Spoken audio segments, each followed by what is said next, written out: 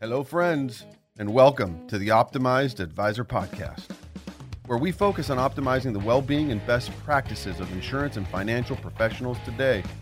On this show, our objective is to help you optimize your life, optimize your profession, and learn from other optimized advisors. I'm your host, Scott Heinola. We hope you enjoy the show. Hello, how you doing? Good, man. How you doing? Very good. Thank you for coming in today. No problem. No problem. This will be interesting because I have questions for you, but as I understand it, you have questions for me. Oh, I got a lot. Okay. I got a lot, and we'll talk about it a little bit why. Very good. Well, this will be fun. All right. Ryan Hoke. Yes. Let's do the proper introduction. Let's talk a little bit about you, your profession, your agency, if you will, and what a very tenured and historic agency, actually. Yeah. So, and multiple layers, really. I mean, you are a very large life insurance agency, historically have been for many, many decades, right? Right. Family-run business, operated business, right? Yeah, me and my brothers, yeah. Okay, so let's go back to when you graduated high school, and well, yeah. it was just Why always start there, Let's go was back to birth. We don't need to get carried away. No, absolutely. But yeah. It was a family business, and it was kind of preordained that this is what you would do? Yeah, so AIM Capital is an IMO/MGA. They operate as both. Started back in 1962. And so our father, my stepfather, he joined it probably back in the early 70s. And so slowly but surely, he kind of became the president of the company. And he ran it for a lot of years. And me and my two brothers, Aaron and Cameron, worked there for a lot of years. And then he retired a few years back. And Aaron took over as the president or CEO of AIM Capital. And me and Cameron are there as well. And but what our job, what we do is we're an IMO and / an MGA. How many agents does AIM Capital have now? I wouldn't even know. I would have to look at that. But quite a few. But there are two sides of your business. One is really operating truly as what we would define as like a retail insurance agency, where you have, let's call them captive agents, career agents, if you will. Mm-hmm. But then you also have a separate business or another business that has more independent relationships, not under the direct purview of AIM Capital. Right. That's described perfectly. So what we have is we have one division that we call our retail division, and one that we call like that independent, that wholesale division kind of per se. Yeah, so in your headquarters. Yep, and we provide the value there of helping these agencies run illustrations, help with clients, running client profiles, those kind of things as they work with their clients individually. Yeah. We also have a retail side, and that side is based upon where we hire the agent directly. And where we specialize there, what we've done for the past, 40 years is we work on a lead program. And is that all? Just 40 years? Well, we've done leads. Wow. Yeah, that we've done leads. I think in the early 80s is when we started doing the leads. And so we do a lead program. And so we market. We have a mail house. We buy our data. We compile the data. We build the lead. We mail out the lead. And when the client replies back to the lead, it replies directly to us. So it's not purchased online. You're not calling it with 15 other people and you got to call them in the next 4 minutes or else someone else is going to get the business. Right. That's a business unto itself that you basically fully conduct and operate within your agency that generates the activity for our agents. The company agents. Yeah. So it works really well for anybody who, we've always said that in this business, there's a lot of people who can sell insurance. There's a lot of people who can sell annuities. A lot of people that could be great advisors. They just don't have anybody to sell to. Mm-hmm.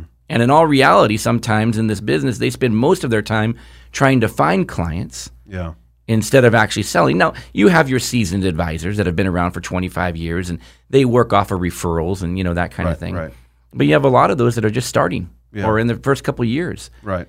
And they spend most of their time trying to join clubs, trying to jump in, trying to just do whatever they can to drum up business. Yeah, right. 200 names. Yeah, exactly. Yeah, exactly. And so what we did is we provided that lead-based system, which gets you in front of a lot of people really fast. And you build your book of business. I recommend it to anybody But especially if you're just getting started in the industry, gets you in front of people a lot really fast. So within that business or subset of AIM Capital, how many in-house agents are there? Is it 40?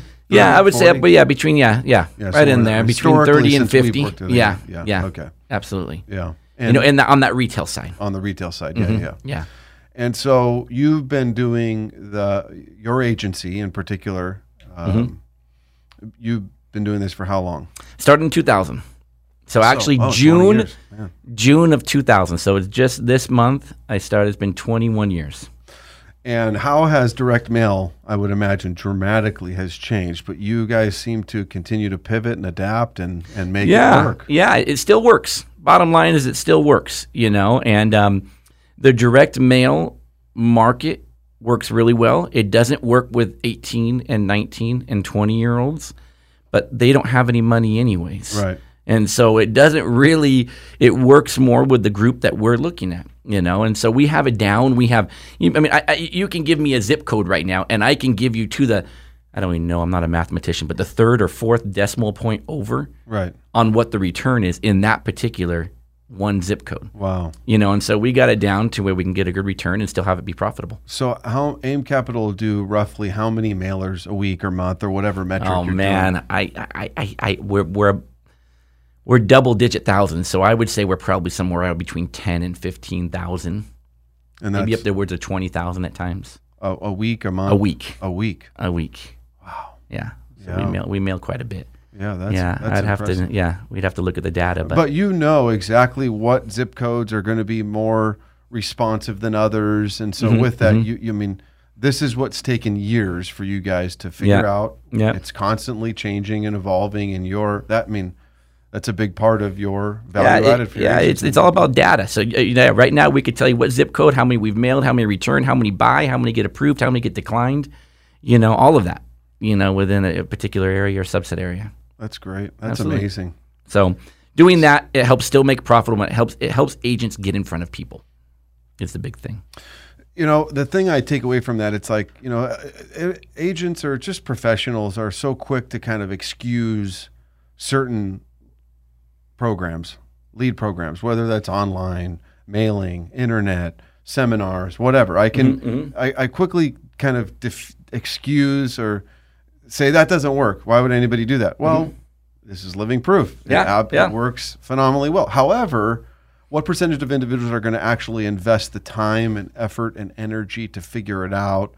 Because not all zip codes are created equal. You've just said it. You have to make a real investment in the long run of sending out enough mailers to generate adequate response. And to your point, what percentage of individual agents are going to have the capacity or the bandwidth to run the long game and make that investment week after week after week, month after month, decades. Yeah. And that's what we do. And so the individual agent doesn't have to do that. Right. The individual, that we have all of that already, and we're doing it. And it's a system. It's already a turnkey system that's in place right now. And the training program. And the community. Yep. The networking of other agents. Yep. One-man bands, they don't have any of that, really. No. Yeah. So you guys create that environment. Yeah. Yep. That's fantastic. That's what we do. Okay. Yeah. All right. Well, we got that out of the way. Yeah. The business stuff. Yeah. The business stuff. What are the biggest challenges you face with running an agency today that you see? One or two? Like, what are the biggest challenges? So, believe it or not, the biggest challenges, I would say right now, are the agents themselves. Yeah. It's kind of like that, who was that golfer, something Snead, Fred Snead, Tom Snead, Bill Snead? Yeah. Joe Snead, whatever. He came out and he said, what did he say one time? That the toughest hole or the toughest course is the 6 inches between your ears? Sam Snead, there you go. You had to think about it. I had it. It was right on the tip of my tongue. And, and that's the same thing too. The agents, it's their head. If they take the time to call the lead and set the appointment, they do very well, and they call the lead and set the appointment. Yeah. It's the agent themselves that gets in the way of that. Oh, I'm busy. Oh, I got this I got to do. I got this, whatever it is, and they put their own roadblocks up. But it's easy to come up with excuses. Dialing is a hard thing. Easy to come up with dialing. I relate to going to the gym. and that is if you don't plan to go to the gym every day, you end up like me. Right? Not going to the gym, and you got to plan it. How's that working out for you with the mirror and the Peloton and the conversation? We'll come to that. That's a great thing because I'm learning a good lesson there. And so, but if you don't plan to go to the gym, then you'll never go. Right. And if you don't plan to call your leads, you'll never call them. Yeah. If it's always like, I'm going to call sometime this afternoon, I'm going to call this evening, you'll never call. You have to plan it. You have to put it in your calendar. Yeah.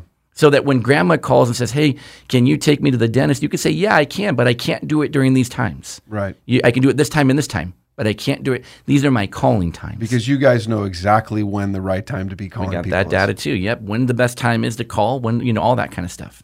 Does that vary by region or place in the country? Because you guys are national. I mean, you really are running leads anywhere in the country. Yeah. Well, not really. I mean, pretty much everybody in the United States doesn't like to get a phone call at 10:30 p.m. Right. Or 6 a.m. You know what I mean? So it has changed a little bit over time because now there's cell phones. Small windows, right? Yeah, now there's cell phones that you can get a hold of people now anytime. Where it used to be back when I started 21 years ago, you called in the evening. That was the best, that was it. Because most of the time people weren't home. They were at work. Right. Now you have a cell phone, so people are always constantly connected. Right. So but there's times that are definitely better than others. The agents are a big challenge. Yeah. Keeping them accountable and keeping them quote unquote on track and doing blocking and tackling, doing the basics. It comes down to basics. Basics. Right? That's exactly what it is. Yeah. And that's easier said than done. Absolutely. What about technology? Has technology helped or how has it helped and how has it been a hindrance? Because we've talked a little bit about this too. That's a double-edged sword too in the insurance selling realm. We have found that it's helped some and hurt others. There are definitely some who do better meeting in front of people, sitting down, having this relationship right here, the face-to-face relationship. Yeah. Not only for the initial sale, but also for additional business later on, for all the other products and things that we offer, right? And so we found that for a lot of people, it's still that face-to-face relationship. Mm-hmm.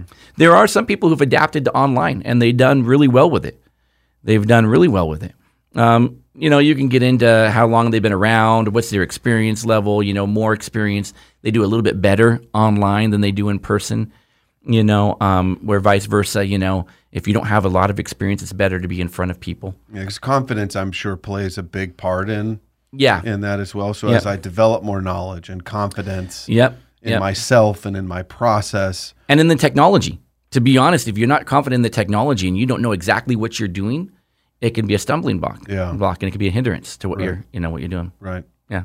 So you find kind of a blend within the agency now of people who have really embraced technologies of conferencing and things of that nature. But then there's the other school that is, no, we're kitchen table or face-to-face. Yeah. Yep. Wow. Yep. Which is still me. Right. Which is that still is me. You. Yeah. Yeah. Kitchen table, face-to-face. Yeah. Yep. Absolutely. Okay. Yeah. So you mentioned the gym. Yes. Actually, I think I mentioned the gym. You did. You mentioned. But we've talked multiple times. So let me tell you where this goes back. So Scott came to our office.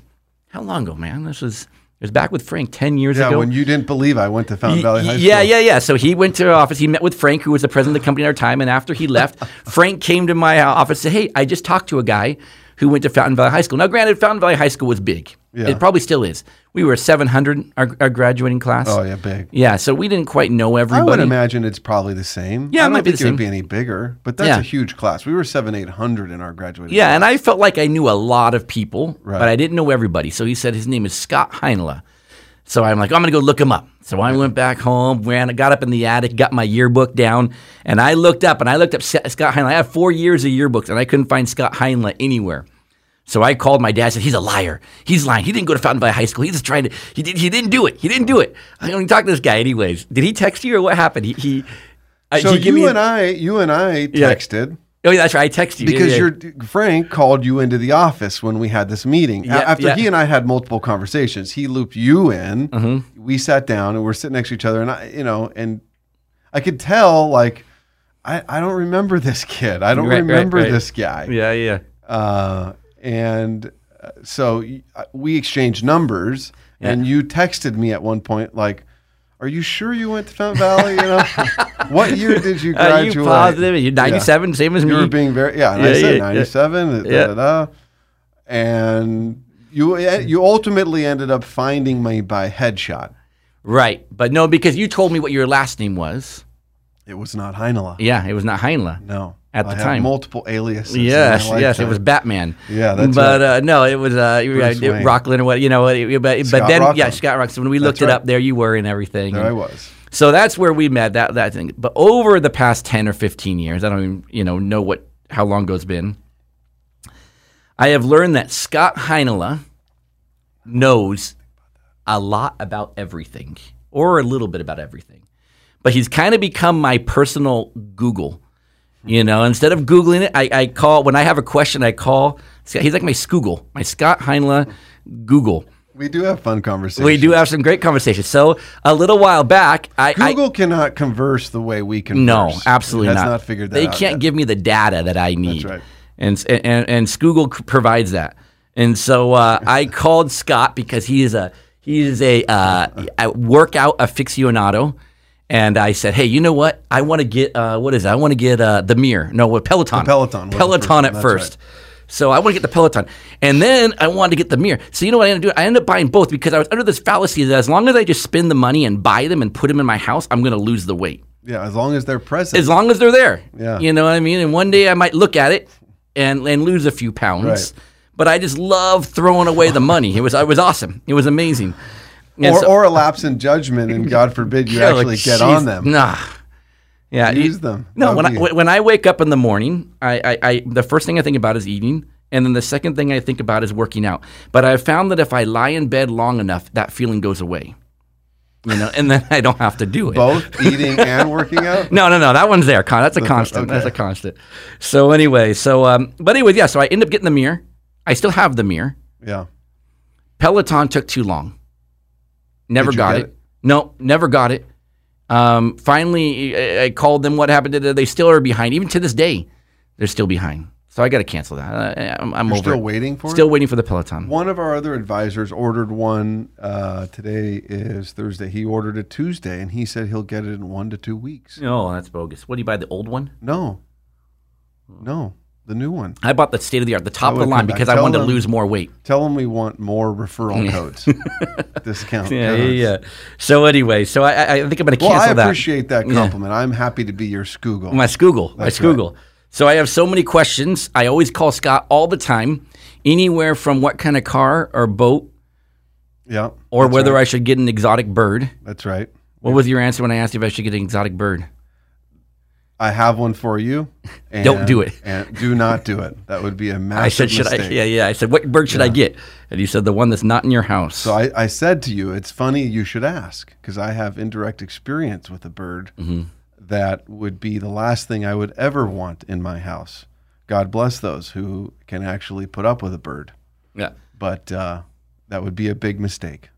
I didn't do it. I didn't do it. I Scoogled it, and Scoogle said no. Scoogle said no. Scoogle said no, so I didn't do it. Good reason. Yeah. So I got a question. I had it about a week ago. Part of it is because I do know you, but go ahead. Ask that's true. But I had a question about a week ago, and I didn't call you because I thought I'm going to save it. I knew I was coming in, so I'm going to save it. And this is the question: should I get a Tesla? Should I get a Tesla? So we've talked about we're going to get a third car. My daughter's 15, going to be 16 pretty soon. I've always been a truck guy. But I need another car because with my daughter and sports and going around my daughters and all, we're driving all around the place. And I'm putting all these miles on my truck, and I want to get another car. So my question is, should I get a Tesla? Are we talking about in addition to the truck? In addition. Yeah. Because think about all the miles that I put on that truck. Number one, it's dropping down. But number two, the gas. How many miles do you drive a year? Roughly speaking, do you know? Okay, let's see. I bought my truck in October of 2019. Okay.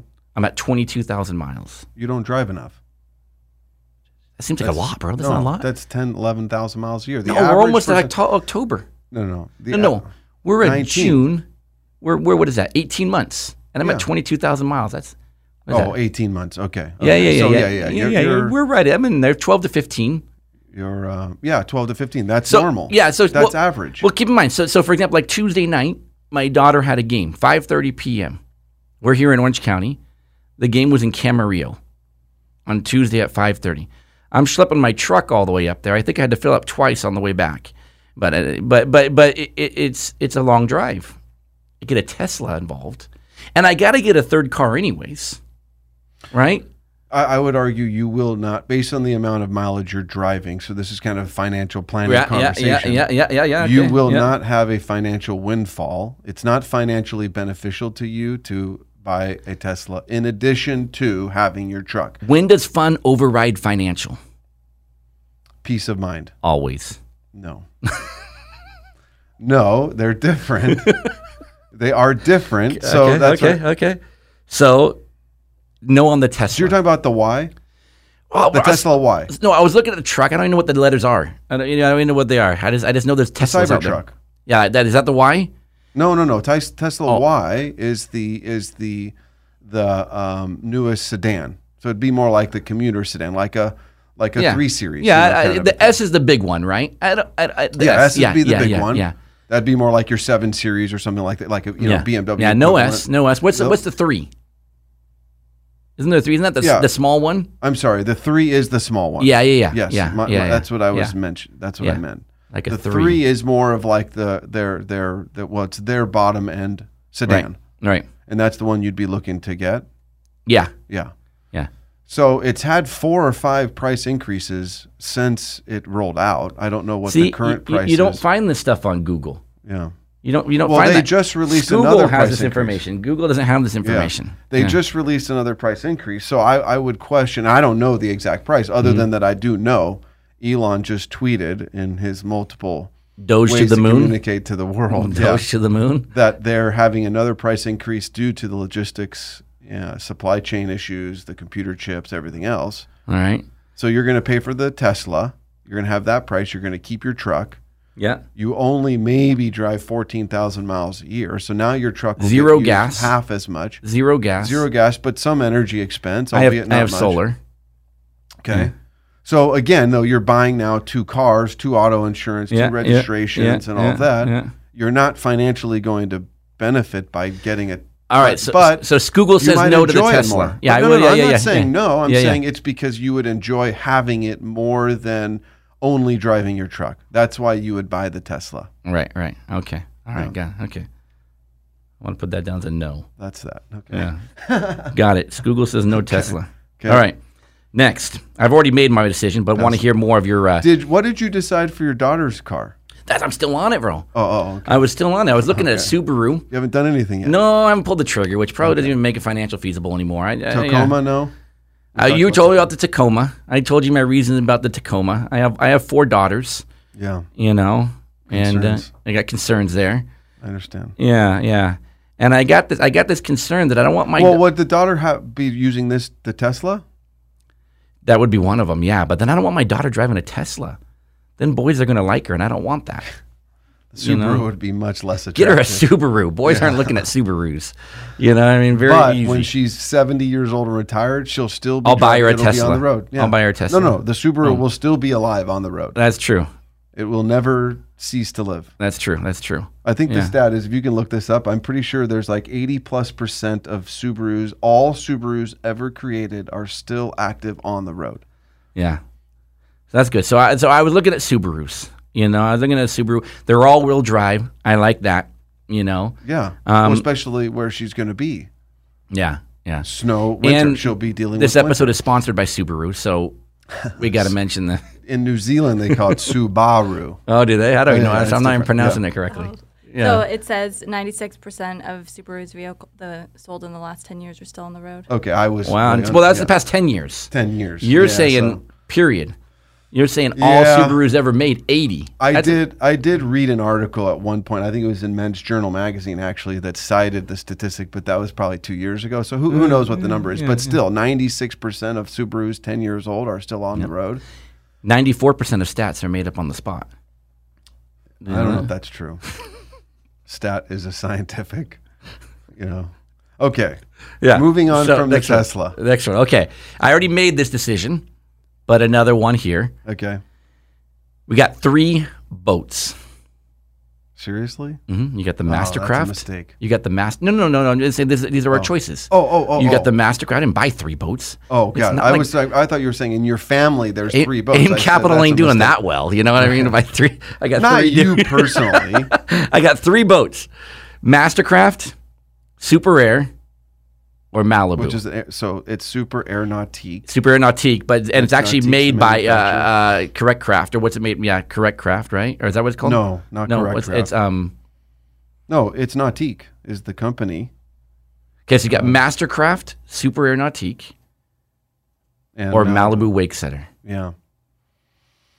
Well, I know what you decided. You do know what I and decided. you know my brand. Yeah. So to me, so first of all, when you talk about price, what are the kind of categories that I'm going to weigh? Mm-hmm. One is appearance. One would be price, and then you'd have functionality and features. So, and then I would say the fourth would be access to dealerships and ease of maintaining. Right. So if I look at appearance, that's going to be purely preference of the purchaser. Yeah. I don't particularly enjoy the aesthetics of a Nautique, the Air Nautique, because it just seems boxy to me and more kind of not as sleek. So I like smoother lines, more refined lines, more rounded Super edges, Aeronautique owners can comment down below. Right, exactly. Yeah, totally. Yeah. But that's the point. It's like Ford, Chevy, or, Ram. Mm-hmm. They're all great vehicles, but they have a different look and appearance. So first of all, it's which one caters to me to begin with. And then from there, you have the unique features of each and individual one. And there's going to be specific differences. Like Malibu, as an example, correct me if I'm wrong, has technology where it's got the watch and you can control the surf wake and all that while you're actually operating it. To my knowledge, Mastercraft doesn't have that technology available yet. Right. Or maybe the Malibu's patented, probably. Yeah. I know a lot of the wake, how it makes the wake and everything is patented, right? Wakesetter came out with that technology on how to make the particular wake. They all have surf wakes, so they would have different patents on their wave making technology. Right. Whatever that would be. I would think they would have that. And some are going to be better as a surf wave or not, better as a wakeboard wave or not, better as a ski boat or all around functionality. So it's also then comes down to, okay, what are you going to do behind the boat? Right. What are you going to use the boat for? If it's like, all we're going to do is tube, then first of all, you don't need the wakeboard boat at $250,000. Yamaha. Because that's what they're talking. Yeah, exactly. Just get a Sea-Doo boat or something. Yeah. You'd probably have a lot more fun on it, and certainly a lot less sticker price. But I would have imagined today the disparity between those three is not dramatic. A Malibu, a Nautique, and a Mastercraft would probably be pretty comparable if I'm looking at equivalent sizes, model lines. I mean, you did that research. Yeah, right? I think the Nautique and the Nautique is the most. Nautique and Mastercraft are the most. They're a little bit higher than the Malibu. Okay. Now we had a whole big issue with Malibu, not to scare people away. You did? Yeah. In your purchasing experience. So we bought a Malibu. Yeah. We bought a Malibu in February or January of 2020. Okay. And you purchased. I'm sorry, I apologize. 2021, we purchased a Malibu. You placed the order. We placed the order. Okay. We custom designed all the way down to the color on the wheels. Do you want that sticky, tape on the step to go up to the back of the boat? All of that. Which you have to pay for. Yeah. Which is so fun. Customized it. Took hours. Yeah. Built this beautiful. We went with Malibu Wakesetter. Built this beautiful boat. Well, something happened with COVID. Something happened with I know what happened. There was a freeze in Texas, your home state, and it froze over the whole factory that makes the resin. Seriously? For the boat. I'm dead serious. Oh, wow. Yeah, so we got a call. We ordered a 2021 boat. The whole factory froze over. Wow. Everything shut down for 3 or 4 weeks. Well, that put back production. And I guess it put it back so far, and et cetera, and COVID and Corona-19 and bats and wet markets from China, all that stuff all came into play, and they stopped production on 2021s. Altogether. Yeah, so they were going to finish up the 2021s, and then they were done. So, good news, though, they slotted Everybody who had a 2021 out, from what I understand, this could have just been what the sales rep told us, but they slotted everybody to now you can get your first in line for the 2022. What did the price go up? Same price. Really? The price did go up $14,000 on the new ones, but if you were slotted for 2021, already had a purchase order. Already had a purchase order in. They're honoring now we the same have price. we haven't gotten it yet, so that could change. But from what we understand, what we've been told is that same price. So we get a 2022 for the same price. For the same price. Oh, that's huge. Yeah, not delivered till October or November. Right. You know what I mean? So we didn't get it for this summer. Bought it in February. It's supposed to come before Memorial Day. I'd probably be on the water right now instead of here if it would have come. Oh, my God. And so, it got delayed. I get a 2022 boat for the same price as a 2021. So, the whole boat, I mean, in COVID, this whole situation of any recreational vehicle skyrocketed. And compounded now by the fact that you have such historic demand and then conversely lack of supply. So it's this perfect storm, and that's applying in many realms of the economy, many different segments of the economy. But you take a boat as an example, whether it be a Mastercraft Malibu or a Nautique, they don't manufacture that many even to begin with. Their production, it's not anywhere near that of an automobile. Certainly it's fractions of a percent of what an automobile would put out. So I would think something like this, and the dealers, they can't keep them in on their floor. No, they were not on the floor. We bought this thing virtually. They didn't even have, you go out, not even on the floor. And you won't get it until maybe October or November. October, November. But you'll get it 2022. 2022. Yeah. Worth it? Worth the $14K? Oh, yeah. Yeah, I mean, both they're upwards now of 250, 275,000. Well, I don't know if I would buy a new boat, but that's me. Oh, that's right. You bought you bought used. That's a whole nother conversation. I can't I can't buy used. Oh no, you want to buy? I probably lose a lot of money. But used is hard for me. Why? Why are you selling it? I won't sell it. No. Oh, but why is the person? Why are you trying to pull on me? Oh, boating's a what doesn't work? Boating's what doesn't work? Wonderful thing. The steering's better. Well, I don't believe you. You know, what I mean, you're dumping it for a reason. No, first of all, if it's trying to pull one over on me, any of those that you mentioned, first of all, they have fantastic warranties. Mm-hmm. Most people think that they're going to be a boating family. They're not. They find out they're not a boating family, and it's way too expensive of an asset. Yeah. That, albeit, is depreciating as an asset if it's not regularly used. Right. So therefore, you just got to be patient. You got to look nationally, or at least I have a ton of patience. You have none. Very little. Hence, I buy a mirror and a Peloton within the same week. But in your defense, if I am a boating family, which you are, you have a home in a boating community, you exist in a boating community, it's a pastime for you, your family, extended family. Yep. You'll make this investment, really, and you'll use it for a decade plus. Yeah. Well, that's a different story, Mm-hmm. So there's my defense for your decision. But in a perfect world, you would have found a boat that may not be exactly what you wanted, down to the grip tape on the bent fender. That had 40 hours on it. That's important. And you swoop in and get it for 30% less. The other issue is right now is that the used market is so high. Yeah. That when you start looking at everything, it's kind of like, well, what should we do? If you finance it, and then all of a sudden finance is a lot less expensive if you have a new boat over a used, all that kind of stuff. Well, the gap between new and used, just because of scarcity, is going to be very minimal. It's very minimal right now. Yeah. So that's the other issue. I called my buddy who has a Dodge dealership, and we were looking at that little Jeep Liberty, for my daughter. There's none. There's none. There's very few. And he was telling me that he even was going to buy a used car for his kid. His kid just turned 16. And it was about the same. It was so close between a used and a new. The used market's on fire because there's none. Microchips or something aren't around. Have you heard about that? Oh, yeah. Yeah. Oh, yeah. That's a real issue. Yeah. Yeah. Yeah. A buddy of mine is actually in that business. This podcast has got to be released pretty quickly here because we're dating ourselves we're talking timely matters here. Yeah, absolutely. Yeah. We'll make sure we get the appropriate clips out to those that matter. Yeah. So we also the chip problem is not going anywhere anytime soon. It's going to be a problem for a while? Oh, yeah. Why? Why can't they months make and months more? and months throughout the end. It'll be well into 2022. Really, Scoogle? Wow. Yeah, that'll go well into 2022. Okay. All right. Which brings us to then you mentioned we both have houses at the river. Our families do. Yep. All right. Yep. We do. Am I allowed to talk about what your life decision that you've made recently? Oh, sure. Okay. So you're on there's no secret. You're on your way to Texas. We are. Okay. The Lone Star State. Matthew That's right. Matthew McConaughey. Got to keep on living. And so you're on your way out to Texas. So what are you going to do about the river? It's a good question.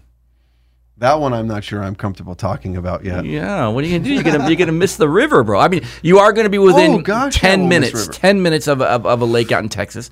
I'm sure a lot of beautiful lakes, but you're gonna miss a lot of lakes. A lot of lakes. You're gonna miss Parker. There's very few things that are like the Colorado River, wherever the Colorado River exists throughout multiple states. So it's been a part of my childhood and my wife's childhood. Right, and you go to Tahoe a lot. We do. So, and we've kind of, life is chapters, right? So this is a new chapter in our life. But keeping on the boating conversation, boating is so integral in our life and our pastime. It's what we do. It's our happy place as a family. So we were very deliberate and intentional that if we moved, that it would have to be a place that was extremely convenient for boating. Because right now, Parker's not convenient. We do it, but we don't nearly go as often as we'd love because it's a 4 to 5 hour commute every time. And a beautiful spot and all of that. But at the same time, it's just not 10 to 20 minutes from us being in the water. Yeah. So with our relocation to Texas, we have our boat. It'll be in the water all the time. And I can go after work. Unless it freezes over. The next vortex happens. Comes in. The resin dies. Right. Yeah. That's exactly right. Hopefully that, knock on wood, that's another 60 years before that happens. Yeah. Which I won't be here. Yeah. So Did I tell you about the time I almost died at the river? Oh gosh, yeah. We've had I don't want to scare people away from the river, dude. But yeah, it's not a very safe. It can be a very dangerous. It can be when the water's high. It can be dangerous. Yeah. Now, we're down south of the dam. We're down south of the Headgate Dam. You're up by Parker Dam. Yeah, we are on the actual Parker Strip. You're on the Parker Strip. We're south of that. The Southgate Dam. Yeah, we're below the Southgate Dam. And the water it fluctuates dramatically. Yeah, unlike that. And so water was high, moving fast. Well, now you have to share. Okay. Yeah. So we were out wakeboarding. I had my buddy. I was in your office the week after this had happened. Yeah. You were bruised So this is one of those experiences. You were not in good shape. A lot of times we have experiences in our life, and we look back and we go, "I almost died there." But you're alive, and you're looking back, and you're going, "I almost died there. I should be dead." Yeah, or I should be dead. Even then, this was an experience where in my mind, I was going to die. I thought in my this is it. This is the end. So what happened? So we were wakeboarding, and oftentimes this when your kid maybe is having a hard time getting up, you might get in the water, and someone gets in the water, a dad or an older person gets up to help them stand up. Yep. And Absolutely. So I had my buddy Matt there. It's a very important and comforting part of the process for our children, learning to ski or wakeboard. Exactly. Yep. Okay, moving on. And so his son was learning how to wakeboard, and so he was having a hard time getting up. So he's young. So Matt jumps in the water. The water's moving, obviously, and you just float down river. You just cruise. Right. Anyways, so he helps him get up, and he's there. And Jackson gets up. However, he couldn't get his board straight, so he starts shooting out to outside of the wake. Yeah. Getting closer and closer to the side. The more that I would pull away from the side, the more, just because of boating, it shot him out more to the side. Right. To where he got nervous he was going to hit the side. Especially with the current and everything. Yeah, so he let go. Okay. And now he's getting maybe hit by a little tree. I don't want to freak anybody out. I love the river. We go to the river river is generally very safe. You just got to be careful. So there's some trees hanging over a little bit, and he was about to go into the trees. So I thought, okay, he's freaking out. Matt's downriver. Okay, so what I'm going to do is I'm going to turn off the boat. I'm going to push the boat downriver to Matt. Matt can easily swim upriver and catch up to it. I'm going to go get Jackson. Matt jumps in the boat and comes and gets me.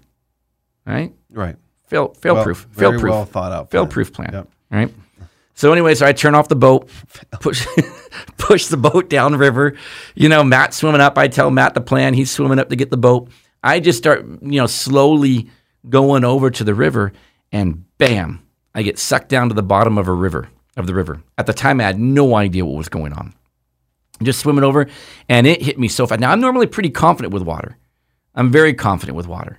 Water didn't scare me up to this point. But I was getting sucked into this culvert pipe. And at the time, I thought that the culvert pipe was just going straight into the ground. It's just someone dumped it or something. Right.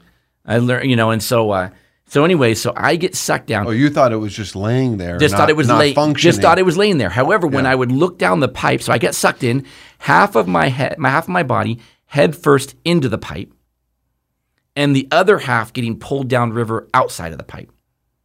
So I'm basically bent over on this pipe. Bent in half, pinned down at the bottom of the river, right? With the full force of the full suction. force. I mean, so strong that later when I got out, I lived, by the way. Later when I got out, I was bruised all on my back and my neck and my shoulders. Not because I hit anything, but just suction. From trying to pull out of this pipe. And so I'm trying to get out. That's another reason why you need to work out more. Well, I won.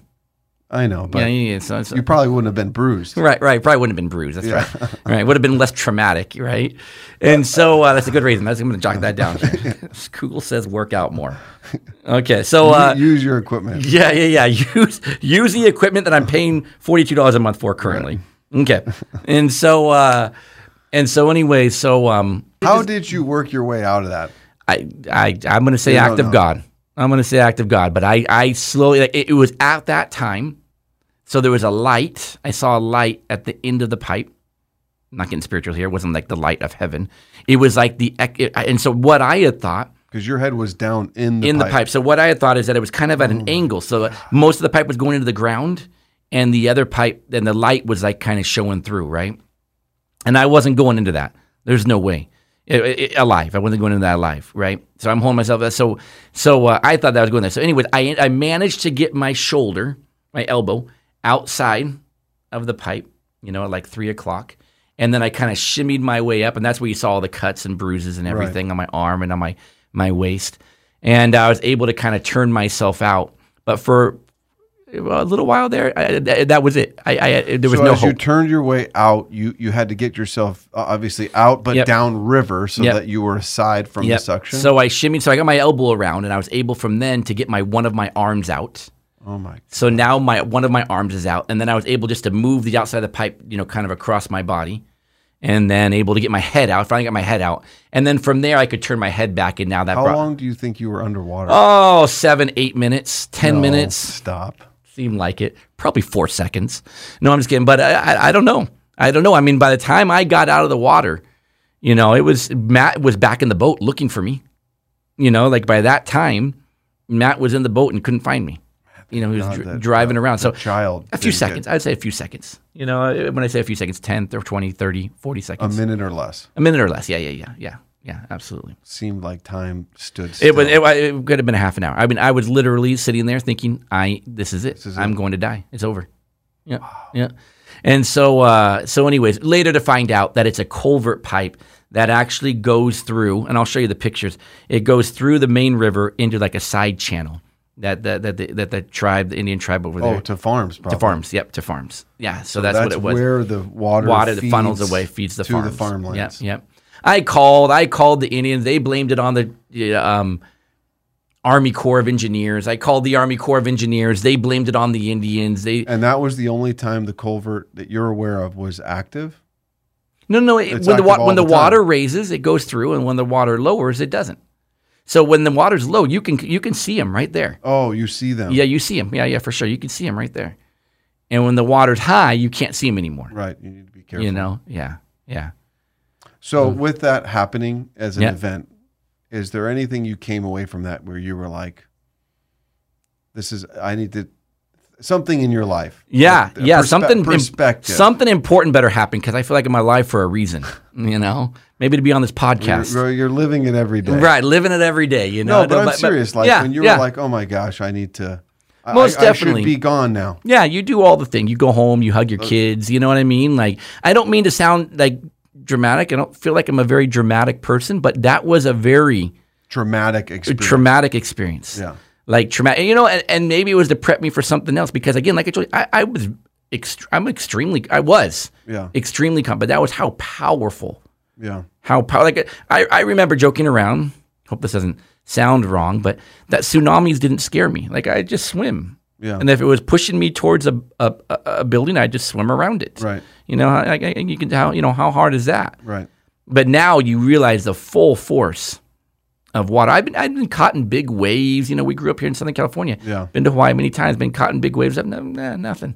Right. But this was. Yeah. I mean, but at the same time, because I being growing up in Southern California, you're out there sometimes with some massive waves. Waves. You are regularly reminded of how strong a force Mother Nature is and how powerful, specifically in this case, water is. Yeah.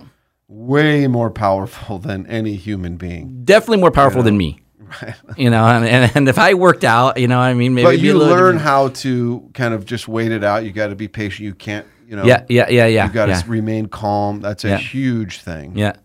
But if you've got a vacuum of water pulling you down, I don't know how you don't just completely panic. Later on, I thought, what if I would have just let go and just slid through the culvert pipe? Where would you end up? Just on the other side of the road. There's a road right there. But if I'll show you pictures, but on the other side there, all the metal on the end of the pipe is all just jaggedy and broken and curved up, almost like fingernails pointing back towards you.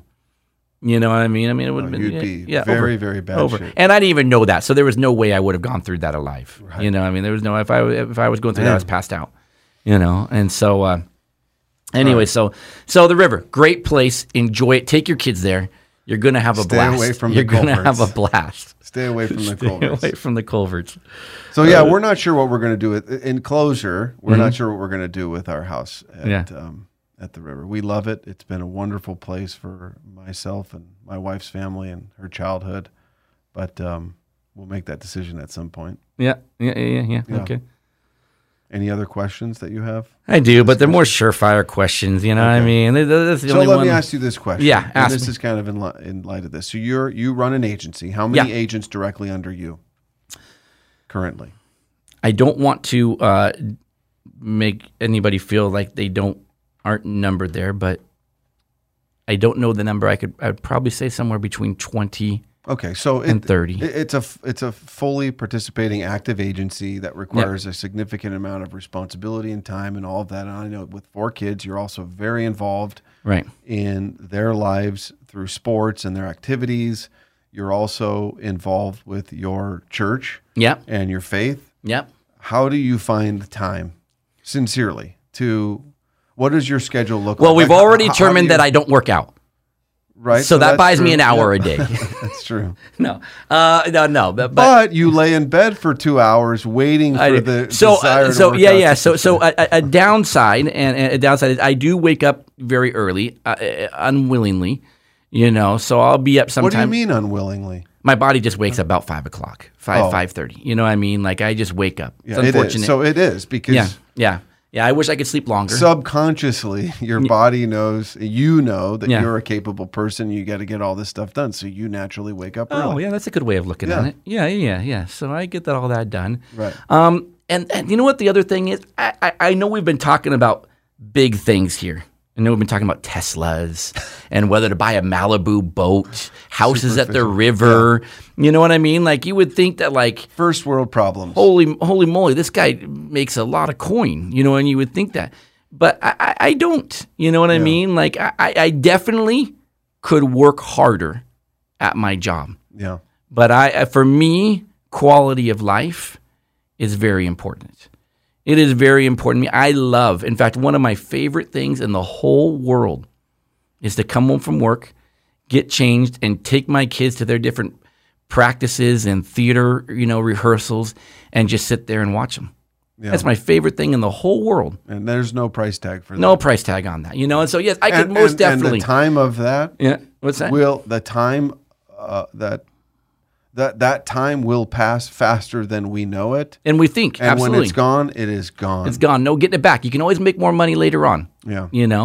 And so that's something that's always important to me. So I get home when I leave. Now, the other great part about our work, and you know this too, is that I could be laying in bed at 10:30 at night, and as I'm dozing off, I can be answering emails. Right. When I wake up at 5 o'clock in the morning. So although I only go to the office for a certain period of time, Right. there are times where I'm answering those emails and Making phone doing those calls. kinds. Yeah. Talking to your agents and Yeah. handling the business aspect of things and Mm-hmm. all that. Yeah, that never stops. You can do that whenever you make the time to do that. Yeah. But to honestly answer your question, I don't know if I do handle it all. You know what I mean? I think I do pretty good at everything, but not great. I don't know. Well, do Who you knows? feel that you've got you personally feel as though I have a good handle on work-life balance for you? For me, Yeah. I love my life. Love my life. I am extremely happy Blessed. right now and extremely blessed. I got a good wife. I got 4 beautiful daughters. I you know what I mean? Like I love my job. I don't let it overpower me or overtake me. I don't live out of my means You mostly to where I enjoy- have to buy all these. I have to work harder to buy these things. Yeah. If there's some times where I just can't buy that, and I just don't. Yeah, I wouldn't classify you as thrifty per No, se. I would acknowledge there's elements of thrift to you. However, there's also real discretion and thought put into the expenses or things that you make purchases on. And you're very intentional. on that. Yeah. Like I said, how long have I been Which talking to you about a many are third not. car? How long have I been talking about a third car? Oh, You know? gosh. Months. Yeah, months. Months. Well, Months. and we've even had this conversation because you've been asking for this spreadsheet that I have about, does it financially make sense to own and operate a third car? That goes back 1.5 years or 2 ago. Yeah. Yep. Yeah. So a long time. So anyway, I try to balance. Like I said, I'm very active in my faith. I love the people at my church. I love the church. I love what we do, and I think that's important. Love is important. But yeah, I think all in all, I don't know. And you can always Maybe work I'm harder. failing at everything, but in my mind, I think I'm doing amazing. That's great. That's You all know that what I mean? matters. Maybe you need to have my kids on this podcast or something. And ask them. have Peter here. See what he has to say. I would imagine they would concur that Dad's doing a wonderful job. Thank But you there's for coming definitely a work-life balance there, which is important. in. It is very important, and it's different for everybody. You do good at that too. You do good. I think so. Sometimes I don't know. Yeah. I don't know. I try. We all try. The hardest part for me is even though I'm with family, sometimes I got 4 kids. Sometimes I feel my biggest It's a lot. challenge is the fact that I say yes more than I should, and I commit to more things Aaron. than I should. Aaron, that's Aaron does. Yeah. And then I find brother. myself spread too thin. Yeah. That's Aaron. And wanting to do it all, Yeah. but not being disciplined enough Yep. to know that you cannot do it all. Yeah. So my brother Zach, he calls Aaron's a yes man. Aaron will do it. All you ask him, yes, he's Yeah, on it. yeah. He'll go. He'll be snowboarding in Mammoth and surfing in the afternoon. You know what I mean? Like Yeah, he's a too yes much. man. Yeah, whatever works. Yeah. You know what I mean? To where Zach would call me a no man. The what I more mean? that I'm reading and studying and having some of these conversations, I'm finding that you can do things in threes. There's a magic behind that. So for you, Mm-hmm. we talked about it. It's family, profession, faith. Yep. Like those are the 3 main areas of your life. Yeah. And you would say, by my scorecard, I'm getting an A. Oh yeah, A plus. And A, okay, A plus, very modest. In my head. Yeah. In my head. Yeah. But that's what matters. You're taking your own barometer. Who else is there to really assess? But if you're trying to do so many things and think that you're going to successfully deliver an A in more than maybe 3 or 4 things, I just find that there's a magical number in 3. Yeah. So what are those 3 things? In your practice, what are the 3 things I can focus on? In my personal life, what are the 3 areas that I can focus on? And beyond that, things are going to fall off. Right. Yeah. And everybody's different. Yeah. Some people might not have faith. Some people might not have family. Yeah, they'll have fitness. Yeah, they have fitness. Yeah. We got an F theme here going on.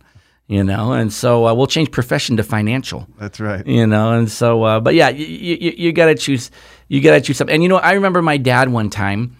So I remember growing up, and my dad he'd have certain pictures of him maybe hunting or him fishing or him doing something. But I when I was a teenager, I don't remember him really ever doing those things.